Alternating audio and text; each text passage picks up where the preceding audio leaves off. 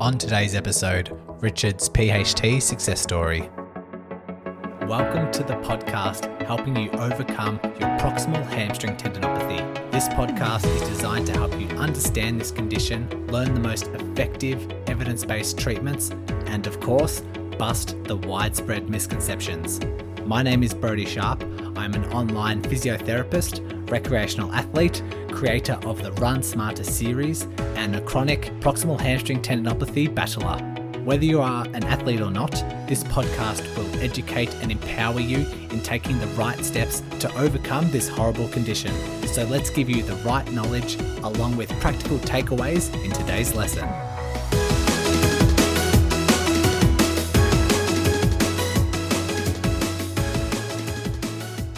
You guys are asking for them and I'm trying to search for them. Today we have another success story. We have Richard, and he has, we did it a little bit differently today rather than just going through the journey of developing and the moments that like progress the condition and then finding the right answer and managing it to overcome this and then the success afterwards. Rather than doing that, we kind of structured it a little bit differently. So Richard developed PHT in 2009, and it was a 5-year stint that he eventually overcome. And we talk about that in a second. But then he also had another resurgence as he went into lockdown, was unable to go to the gym, which was like last year, and he'd been battling like kind of a second wave of PHT. And so we talk about that. We talk about how it first began, but we decided to set it out in a bit of a different format because he emailed me a fair few dot points of what he found tremendously successful for the rehab of his PHT. And we go through those today. So we go through like loading and pain levels. We go through recovery days and sleep. We go through training intensities, weight training, time frames, and a few other modalities, a few other treatment things that he has tried, like dry needling and PRP. And we talk about his experience and the successes or not so successful with a few of those approaches. And so, hopefully you can dissect this success story and apply it to your own management, to your own recovery, and keep you in an optimistic state, because we know learning from these success stories, even though they've had them for several years, still managing to overcome them once they implement the right strategies. And Richard did confess that the 5 years of PHT was mainly contributing to mismanaging it. And once the management like kicked into gear and like good long-term management kicked into gear, everything fell into place with a bit of patience. And so let's hear Richard's story. Richard, thank you for joining me today. Yeah, thanks for asking me along. You've got a great podcast. I love listening to it. Yeah, brilliant. So how about we get started with you just introducing yourself, where you're from, and how your PHT injury came about? Yeah, so in normal life, I'm a specialist doctor and I'm very interested in exercise, particularly in older people like myself, being 60 plus years old. I'm also very supportive of the community being involved in exercise. So I'm one of the organisers for Park Run in North Sydney. So I think Park Run's a wonderful, all-inclusive thing, which, you know, people don't have to be athletes. They can just turn up and walk as much as they want, and it's really supportive, and people progress from there. So running's became a great community event and lots of social supports. And the other group I'm with is Kirribilli Runners, which are a great group. Nice one. And when it comes to the injury itself, like how long ago did that arise and how did that come about? Well, I've always been quite sporty. I've done many city to surfs since 1976, and I played soccer for about 15 years. And when the World Masters came to Sydney in 2009, I thought, well, here's an opportunity to do something. What can I do? And unfortunately, just before then, playing soccer, which is a sort of explosive sprinting type sport, I hurt my right hamstring, so it was a high hamstring injury. And I decided, well, I'll just ignore that and push on through. And I thought, yeah, what event can I train for the Masters? So I thought, yes, I'll do the 100 metres, which was in retrospect a silly idea. So it's a pretty high risk for tendon injuries. In retrospect, I should have gone for a longer, slower distance.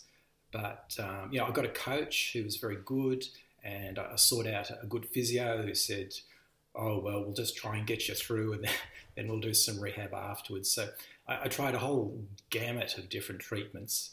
But I think, in retrospect, it was the failure was my own self-management, where I just kept going and going. So, I was 50 years old and I thought, oh yes, I still feel like I'm 18 and it'll get better. But one thing, as you get older, certainly over about 30, if you get a tendon injury, it's very slow to heal. And this is my first tendon injury, and I just didn't understand what was going on, even as a doctor. And it's safe to say that, like, the longer you have it for, the harder it is to get rid of. Like, I think one of the most profound things about running injuries is if you can catch it as early as you can and be proactive, within like a couple of days, you can make significant gains really quickly. But if you, like you say, if you ignore it and it starts to develop, like, the symptoms start to get worse, but also the longer you've had it for as well, once that starts to manifest itself, then it's very hard to start progressing in the direction of recovery. Yes, absolutely. So that's what I did. I was silly. I kept pushing on, and I had that injury first time for 5 years. And it really only got better when I stopped playing soccer with that, explosive acceleration type movement, and just let it settle down. And then I started getting to the gym and doing some weights progressively, doing it heavier and heavier, like doing deadlifts and squats. And I think doing that at a time where I'd stopped, the aggravating exercise, the sprinting, helped a lot. And that made it like 100% better. But in the meantime, I did try lots of other different treatments as well. I'm not sure if you want to go into those. We might go into those at the end, but I'm curious. You said you've had this for 5 years, and I'd be curious to know, like, time, at its worst, and then it came back. Like, did it? Yeah. Okay. And did it ever stop you from running? Did it ever, like, inhibit a lot of those activities? You just kept staying active. It just was sore. Oh, it came to the time, even just walking and sitting. Sitting is classic, and that's another thing I didn't realise, that sitting causes compression of the tendon, and I just didn't understand what was going on there. But with further research, I discovered sitting causes compression. So initially trying to limit the sitting, but then progressively getting back into it, and not avoiding it. So I guess sort of taking a sensible, balanced, non-avoidance strategy towards it. And, like, just in conversation with coming up with, like, the content of today's episode, you sort of emailed me a whole list of dot points that you found was very profound and very beneficial to your recovery. And the first one was being, like, when it comes to loading in general, and running, keeping the pain levels below a 3 out of 10. And I'm curious into your, I guess, definition or, like, internal perception of how you classed it, less than 3 or over 3. Were there any sort of characteristics that categorized it into those pain levels? Well, I guess, like, the usual thing, it's the way we talk to patients, is 10 out of 10 is the worst pain you could ever imagine. Like if I, sawed your leg off, and 0 is nothing. So, with running, my aim was to keep it very mild. And I think what's really important for people to know is that a bit of mild pain is not bad. So, as you've mentioned, tendons need a bit of loading to heal and remodel, and complete rest is not going to do that. So just being in tune to your body and being careful when you're running, and always thinking about, it's not the run you're doing today, it's about how you're going to be tomorrow, the next day, and the week, and the months after, and just being very patient. How I would like to, usually when new runners, beginners, they really struggle to internalize what a 5 out of 10 might be compared to a 3 out of 10, particularly if you have that entire scale of 10 being the most pain imaginable. It's sometimes very hard to gauge what the 2s and 3s are. And what the best way I could come up with it is like a pain level which is severe enough where you notice it there, like during the run, it's definitely there, but it's not severe enough that it hinders your mechanics in any way. Like you feel like you're able to plant yourself on the ground confidently. You're able to kind of take off, produce force from the ground comfortably. Compared to the other side, it feels quite even in terms of confidence. Is that kind of what the sort of characteristics that you might have been internalizing, trying to see if it's an okay level of pain or not?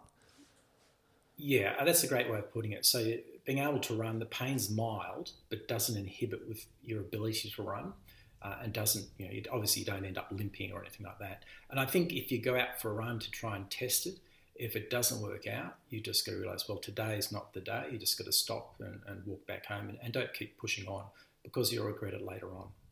You just got to find that right balance. And yeah. I think with experience, you just get in tune with your body and get to feel what's going on.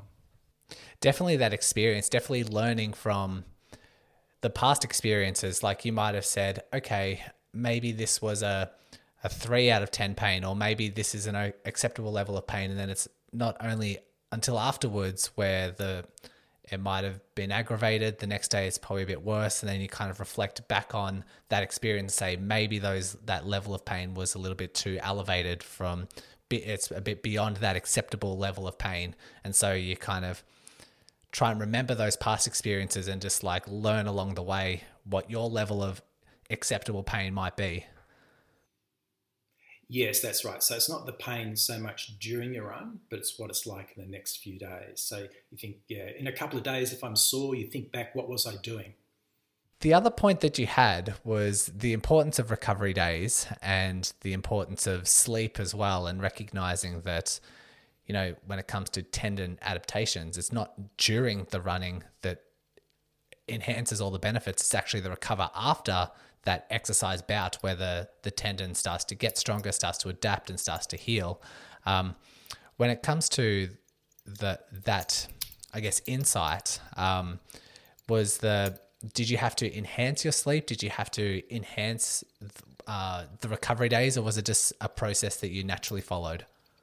I think one thing which really struck to me the importance of sleep, but one of the best books I've read in recent years is called Why We Sleep, by Matthew Walker. He's a professor of physiology from Berkeley, so he's the real deal.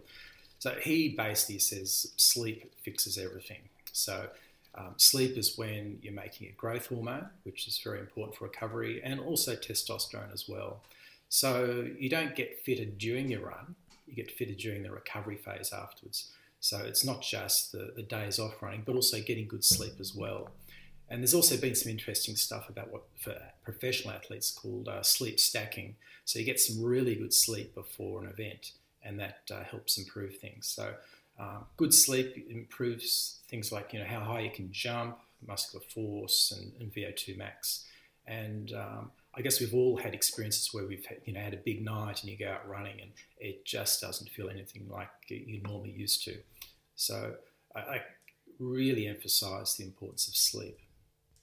And in relation to your recovery, did you kind of reverse engineer that and recognize the importance and implement stuff to enhance your sleep? Or did you think that the level, the quality of sleep that you're already getting was adequate enough and just made sure that was maintained? No, I sort of realised, like everyone does, sleep is good, but what this emphasises is good quality sleep. And one of the big tips that Matthew Walker gives is having a sleep schedule. So you not only have an alarm when you wake up, but you set a time when you go to bed. So, and you wind down before you go to bed as well. So you're not on your devices or, watching TV or doing anything else stimulating. You turn down the lights a bit and, get into bed by 10 o'clock. So you get a solid 10 hours good quality sleep. And the other thing is looking at what interferes with sleep. So certainly caffeine in the evening's bad, and alcohol is bad. It interferes with the type of sleep you're having. So the beneficial type of sleep is REM sleep and deep slow wave sleep. That's where all the good stuff happens during your sleep, not light sleep. The other point that you made, one of the stuff in the email preparing for this content was the tune your body to stay in tune of your body to like kind of gauge its limits. And often when I talk about running injuries or preventing injuries, it's trying to establish the current capacity that you have, establish the adaptation zone that you're currently within, and not exceed that adaptation zone Otherwise, the body starts breaking down rather than building up. And the next question that a runner has is, well, how do you actually know where your limits are? How do you know the threshold that will take you into that injury zone and just below that, which is that nice, sweet adaptation zone? And had you had any experience with that? Had you tried to come up with any strategies in order to gauge where your limits were? I think it comes a lot with experience. So obviously that's very difficult for a new runner, but with years of running, you get in tune with your body and you can sort of feel with how things are going during the run, and you have a memory for what that feels like in the days after as well. And I think one strategy is like every time you go out for a run, it's not going to be a smash out run that you're going to post on Strava and think, yeah, that's fantastic. But I think a good strategy, a lot of people have talked about the 80-20 rule, where 80% of your runs are just an easy run and only 20% of the time are like speed work or intervals. So it's very important to balance over the week the type of running you're doing, and don't feel you have to go out and smash it out every time you go. That's very important. For sure. I think that 80-20 rule not only has good applications for recovery from injury, but also for a good balance for performance as well, because you kind of want to build a big base of low intensity so that the legs are fresh enough for upping those higher intensities. So that's a really nice lesson. And I think when it also comes to recovery, when people are like, well, where is my adaptation zone right now? How can I test it out without it flaring up? Well, sometimes my advice would be if we're unsure of where that gauge is, we're unsure of where your limits are, let's just start embarrassingly slow, embarrassingly low, and build up from there, because eventually we're going to reach your adaptation zone. Even if for the first couple of weeks we're underloading you, at least we're a bit more cautious rather than just guessing and you going out and overdoing things and flaring things up and making things considerably worse. So around this topic of like just gauging those limits, sometimes it's nice just to underdo yourself, because runners kind of have that. It's a very common characteristic to easily overdo things based on, they just want to get out there, or maybe it's frustration. They haven't ran for a long period of time and they just want to get over this injury and they just overdo things. Did you find that 80-20 distribution, did you find that was beneficial for your performance as well as your injury? Yes, I think so. I think people have got to realise that like doing a long, slow run is not just something to fill in the time, but it's actually something that's really quite beneficial for building your overall performance, particularly in longer runs as well. So yeah, certainly, don't feel embarrassed about it. Like what I heard is like Kipchoge does his long runs at 6 minutes per kilometre. So if the world record holder can do long runs at an incredibly slow pace, there's got to be something good in there. When it comes to the strength training itself as well, I know you mentioned a bit earlier that strength training had a real benefit in your recovery. How far into having this PHT did you start doing some of those weight training exercises? Well, when I got fed up, when it was really bad and I was having trouble walking, I just stopped running and then got into the gym, and then had a personal trainer in the gym and learned how to do lifting, and that was something that's quite new to me. And I think the evidence now is that quite different from what was told to runners in the past, that lifting heavy is very beneficial for tendons. And what we don't realise is when we run, it puts several times your body weight through tendons, particularly say the Achilles. And humans are really good runners because your tendons are sort of so strong and store energy that it's very important you have good healthy tendons to improve your running efficiency. So I guess if you hadn't done that, if you hadn't had much experience around that, where was that starting point for you and how did it progress? How long did it take to progress? It probably took several months. I mean, what surprised me is that if you regularly lift weights, you can quite quickly improve your strength, which quite surprised me. And it's not certainly not bulking up. You're not ending up looking like Arnold Schwarzenegger, but it's just improving the strength without the bulk. So probably about 3 to 6 months, you get a significant benefit. And what surprised me is I could go out and run hard, do a hard 5K, and I just wasn't sore anymore. It was quite surprising, the benefit. I guess my next question would be like, how would you progress? Like, exactly what exercises were you doing? And from your starting point to, several months down the track, were you following a particular method of how to increase the weight or how to increase the sets and reps?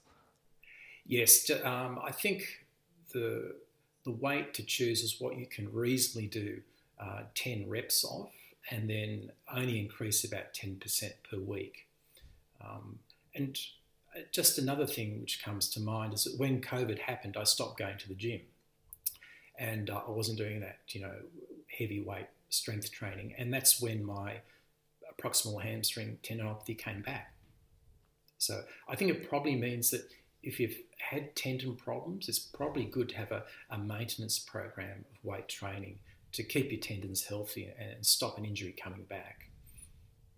What were your favorite exercises? Do you have like 2 or 3 that you regularly would go back to that you found beneficial?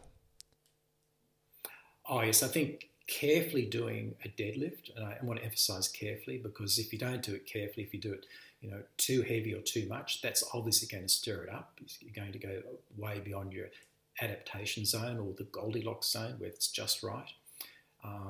The other one would be squats, and the other one is lunges with dumbbells. And I think that also weights are better than machines. Machines, for people new to the gym, machines seem something new and interesting and easy. But I think the important thing about weights, it means you have to incorporate balance and coordination and your core as well. Whereas a machine is very efficient as exercising one particular muscle, but it misses out on coordination and engaging your core during the exercise. Great. When it comes to the patients, you said like tendons take time to heal, and I guess you may have experienced like this slow improvement. Can you just talk about on like a time scale when you mentioned that tendons are slow to heal and to have patience, like what that time frame was like for you? Yes, I mean, you just have to understand tendons have very poor blood flow. It's not like a muscle, which has great blood flow and can heal quickly. So, and particularly as you get older, so that your composition of your tendons tends to change as well. So it's really important to realise, one, your tendinopathy will get better. Don't be exasperated. You've just got to give patience, sometimes extreme patience. So I'd say at least 3 months, probably 6 months, just to this very graded rehab with weights and sensible return to running and being in tune with your body. So people with tendinopathy just have to be very patient, but it will get better. Everything gets better. Yeah. And did you notice that same time scale? Did you notice around about that 3-4 months was the that time frame of noticing improvement? Yes, absolutely. Yeah. So if you just stick with it, maybe go to the gym, 2-3 times a week, or buy some weights at home, and that's what I did during COVID. That's just sort of the right dose. But again, for each person, just being in tune to your body and just seeing how it responds to that loading, and because one thing you can do, going to the gym is a bit like running. You can get a bit overexcited and just do too much and then end up too sore, particularly at the beginning. Yeah, good lesson. And I often see, like, people ask me questions. I often see like Facebook posts of people with a certain tendinopathy for several months, and they just ask, will it ever get better? Because there can be some circumstances where it just doesn't, it seems like never ending and constant battling, like flare ups or, just plateaus in improvement. And what I like to have that same time frame in mind to say it's like around 4 to 6 months is what most of the research shows, but that's 4 to 6 months from when you do really well structured rehab. If you just continue to mismanage it, it can drag on a lot longer. It's 4 to 6 months from a good strength program, and like all the stuff we've discussed today, that's the type of time scale we're expecting. And so sometimes those expectations are quite met, but obviously the maintenance side of it is quite important as well. You might be a few months in, notice some improvements, and then, like your experience, back off the strength training, like not have access to gyms and back off that heavy kind of strength work, and then there might be a bit of a resurgence in symptoms. And so throughout those 4 to 6 month timeframes, it needs to be quite diligent, it needs to be quite progressive, and it's to be expected that some pain would arise if there was a bit of a lack in progress, or if you were to back off a lot of that strength work or a lot of those beneficial components in your rehab. I think that's really important to consider, and those expectations of those timeframes is really important. So I am curious about your other experiences with treatments and treatment modalities. I know you said that you've mentioned PRP was one of those, and you may have had it twice, I believe. What was your experience with that, and what was the outcome? What did you experience? Well, PRP is interesting. It seems to be quite popular amongst professional athletes, like football players, and I think like Tiger Woods has had it, and other people. The evidence is probably supportive. There's been some systematic reviews of it for different types of tendinopathy. So I think for an individual, if you've tried everything else, it's something worth trying, but I certainly wouldn't promote it as a magic bullet. So seek out a sports physician that has experience in it, particularly a sports physician that treats, say, a professional team that's used to elite athletes, not just someone who does it occasionally. So try and search around and find an expert that works at a high level sports group and try it out. So the rationale about it is they take some blood out of your arm and they spin it down a centrifuge, and the top of where the red cells are, they take off a little tiny bit, which contains the platelets, which is said to contain growth hormone. And using ultrasound, the sports doc will inject it right next to the injury and try and promote healing. So that's the rationale about it. It's also been used for osteoarthritis of the knee sometimes, and maybe gives a little bit of benefit, but it's also like used for people who have it stuck in their faces to look better. And so, there's a few sort of extreme uses of it, but I think, the systematic review of its use in sporting injuries, particularly tendon injuries, is probably supportive. So if people haven't tried it and they're looking for something new to add in, then they should give it a go. And I think just the general principle that there's not just one thing you need to do for tendinopathy. You need to look at the whole gamut of things, like I mentioned sleep, but there's also nutrition as well. So it's the whole package. And I guess one of the interesting things related to that, you probably heard of David Balesford, who was the head of performance for Cycling UK. And when he came on board in 2003, the UK cycling team was hopeless. They'd only ever won one gold medal at the Olympics, and he came along with this philosophy called the marginal aggregation of the aggregation of marginal gains. So he thought, if he can tweak, 50 different things by a fraction of a percent, the overall benefit will be quite huge. So I think that's an important philosophy towards your rehab management and training as well.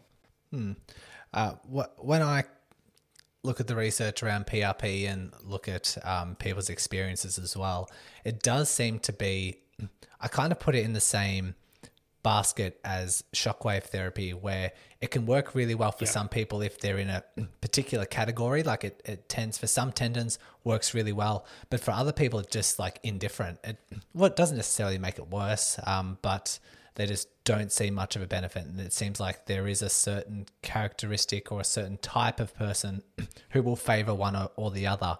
However, very similar to shockwave, I think if it is beneficial, then it's only a short-term benefit, and you need to do all the other long-term things really well alongside it, accompanying it, maybe like once the PRP settled down after a period of like 1 or 2 weeks. But you can't expect it to be the silver bullet, like you said, especially for the long term. It seems like it's designed to, if anything, like reduce pain and like just like stimulate some sort of healing, but then needs to be backed up by that long-term, robust evidence-based stuff like strength training, like the load management, like being progressive with your rehab. Would you agree with that? Oh, absolutely. And I think that sort of reflects a lot of people, whether it's in sport or their health, they just want to get a pill or a one-off fix that'll that'll sort things out. And there's not just one thing that'll fix it. And PRP may be useful, as you said, for some people. It's certainly not harmful. It's safe. So if you look for something to add on, it's worth giving it a go. And how about your personal experience? Did you notice a benefit? Did you notice any reduction in pain symptoms or any increase in function after having the PRP? Yes, I mean, initially when I got it, it seemed to be quite helpful for several weeks, but then it just sort of faded off. So, and I think again, my own sort of load management at that time was wrong. So thought, oh yes, I've had the magic injection. I'll get, back out running on the soccer field or doing 5Ks. And initially it was good, and I thought, oh yeah, this is pretty good. But then, as he mentioned, it's had a limited benefit. So it really needs to be backed up as a component of a proper rehab scheme. And the second PRP that you had, was there a similar benefit initially? Yeah, it was. It wasn't as good as the first one. Maybe. I mean, with all these interventions, it's very hard to separate the true effect from a placebo effect. And I think you go to the famous sports doc who is responsible for a professional team. You think, yeah, this is going to be great. So there's high expectations, and it's a bit hard to separate what's going on in your mind to what's going on in your tendon. So I think the second time I didn't find it as beneficial, but for listeners, if a person wants to try it, there's nothing to stop them trying it. But being mindful, it's a component of the whole rehab process. Yeah, definitely. And I always think, like, before doing shockwave, before doing PRPs or any other injection-based therapies, just get good rehab basics down pat. Like, do all the good stuff first. Do all the sleep, the strength, the load modifications. Do all that properly first for a good 3 to 4 months to see if there's any benefit with that before getting that kind of quick fix that's a little bit hit and miss sometimes as well. And some people might not like that patience. Some people might be encouraged by other like specialists or doctors to just quickly have the injection. But I do think the foundation needs to be set in place first. And I think, like, based on the clients I've seen in the past and the experiences I've encountered in the past, I think you just the quick fix is not always just going to be there. You do need to do the right things, and you do need to have patience. I'm curious about your other treatment remedies, any other methods, any other like hands-on therapies that you may have found beneficial, or ones that you just found weren't really that effective. I think that might be helpful to go through. Yeah, I mean, another thing I had at the physio, which I'd never had before, was dry needling, which is sort of, when you see it, it looks a bit like acupuncture, so with your hamstring, you just lie face down, they stick a series of needles into your hamstring. And, my own personal experience, maybe it was a little bit better. So I don't think it's something which is going to make your tendons get better. It's sort of a symptomatic relief. And similarly, hands-on massage, it certainly feel a lot better afterwards. But I don't think it helps in the healing process. I think it's a really good, symptomatic relief if you're quite sore. So you go out of the physio's rooms and think, oh yeah, feels a lot better. But then a week later, you're still pretty much at the same level. Another thing I did similar to that, I've got a impact massage gun, which if I use that provides quite quick relief, just in terms of pain, but it doesn't really help healing or progression over the long term. But it's a good relief, and it's handy to have at home. You just do it for a couple of minutes, and the hamstring feels better. Okay, I do think they can be classed within the same like basket, I think dry needling, massage guns, like those hands-on sort of things, while they do relieve pain a lot for some, maybe that's just enough to say if they have a treatment and their pain subsides quite substantially for a couple of days, okay, well, now you can get back into doing maybe your deadlift exercises, or maybe you can get back into the gym and do a little bit more while these pain levels are quite suppressed, so that you can be proactive in this sort of moment. Because as we know, massage, dry needling, massage guns, they are quite short term, but you can use it to your advantage in being more proactive within that window of benefits, so that you're kind of combining the short-term benefits with the long-term benefits, and I guess being as efficient as you possibly can be.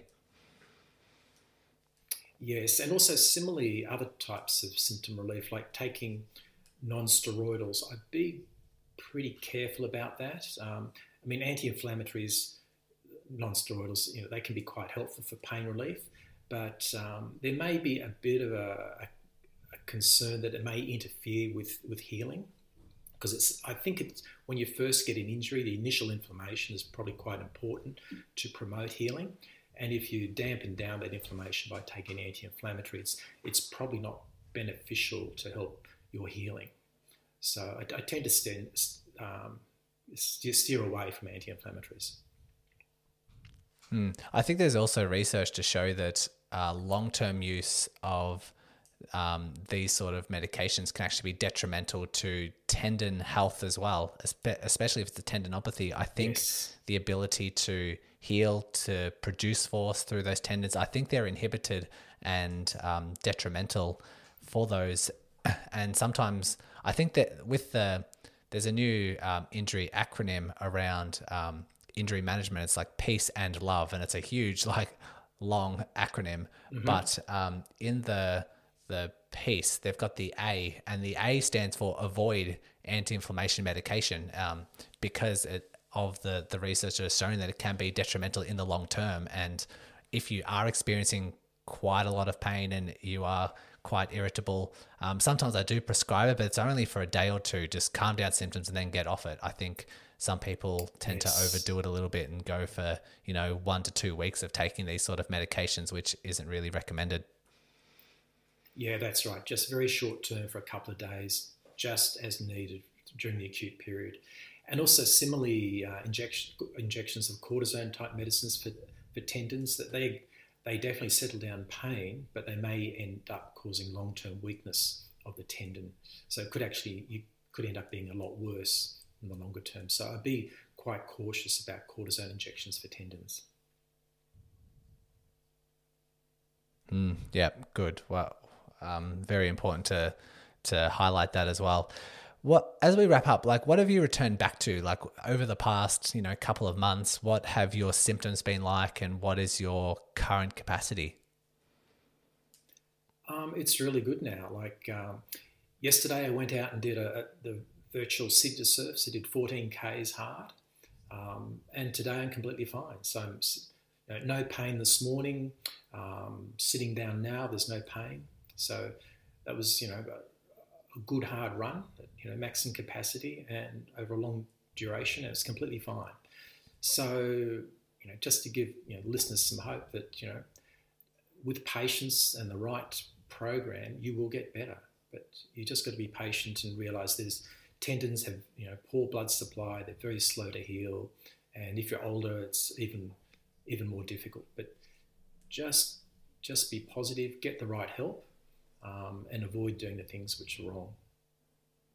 Yeah, well, and like the stuff that we've talked about today to actually help your rehab has been one of the foundations for a lot of injuries as well. You're talking about low levels of pain during exercise is acceptable. You've talked about the importance of recovery and sleep, and then making sure that you have the right intensity distributions and like not pushing yourself too much. Obviously the importance of weight training and recovery expectations, and a few of those other short-term kind of modalities to go alongside it. Is there any other takeaways, any other things that we haven't discussed yet that you think people like struggling to recover from a running related injury or PHT might benefit from? I think the two important things, one is patience, which we've mentioned, and two, there's no one quick fix. You need to implement a whole broad-based program for your rehabilitation. And just set your expectations and listen carefully to your body. So if you go out for a run and then a few days later you think, oh, that's sore, and then you think back to your run, what was I doing? How hard was I going? How long was I running for? And how often am I running? So that's the whole total load on your tendon over the week. So you just got to manage that. So it's no good thinking, oh yes, I feel okay today, I'll go and run a hard 10K, and then that sets you back, and a few days later you think, I was silly. So when you go out for a run, your thinking is not just what it's like today, but what it's like in the next few days and weeks and months. And particularly if you're training for an event, if you've got an event coming up in 3 months' time, that's what your focus is on. How am I going to be my best on that day? Not how am I going to be how am I going to go over the next day or week or so. So it's a long-term focus. Yeah, really well said. Richard, thanks for joining us today. Thanks for telling your story. It was really insightful and will help a lot of people. So thank you. Okay, great to chat. Thanks once again for listening and taking control of your rehab. If you are a runner and love learning through the podcast format, then go ahead and check out the Run Smarter podcast, hosted by me. I'll include the link along with all the other links mentioned today in the show notes. So open up your device, click on the show description, and all the links will be there waiting for you. Congratulations on paving your way forward towards an empowering, pain-free future. And remember, knowledge is power.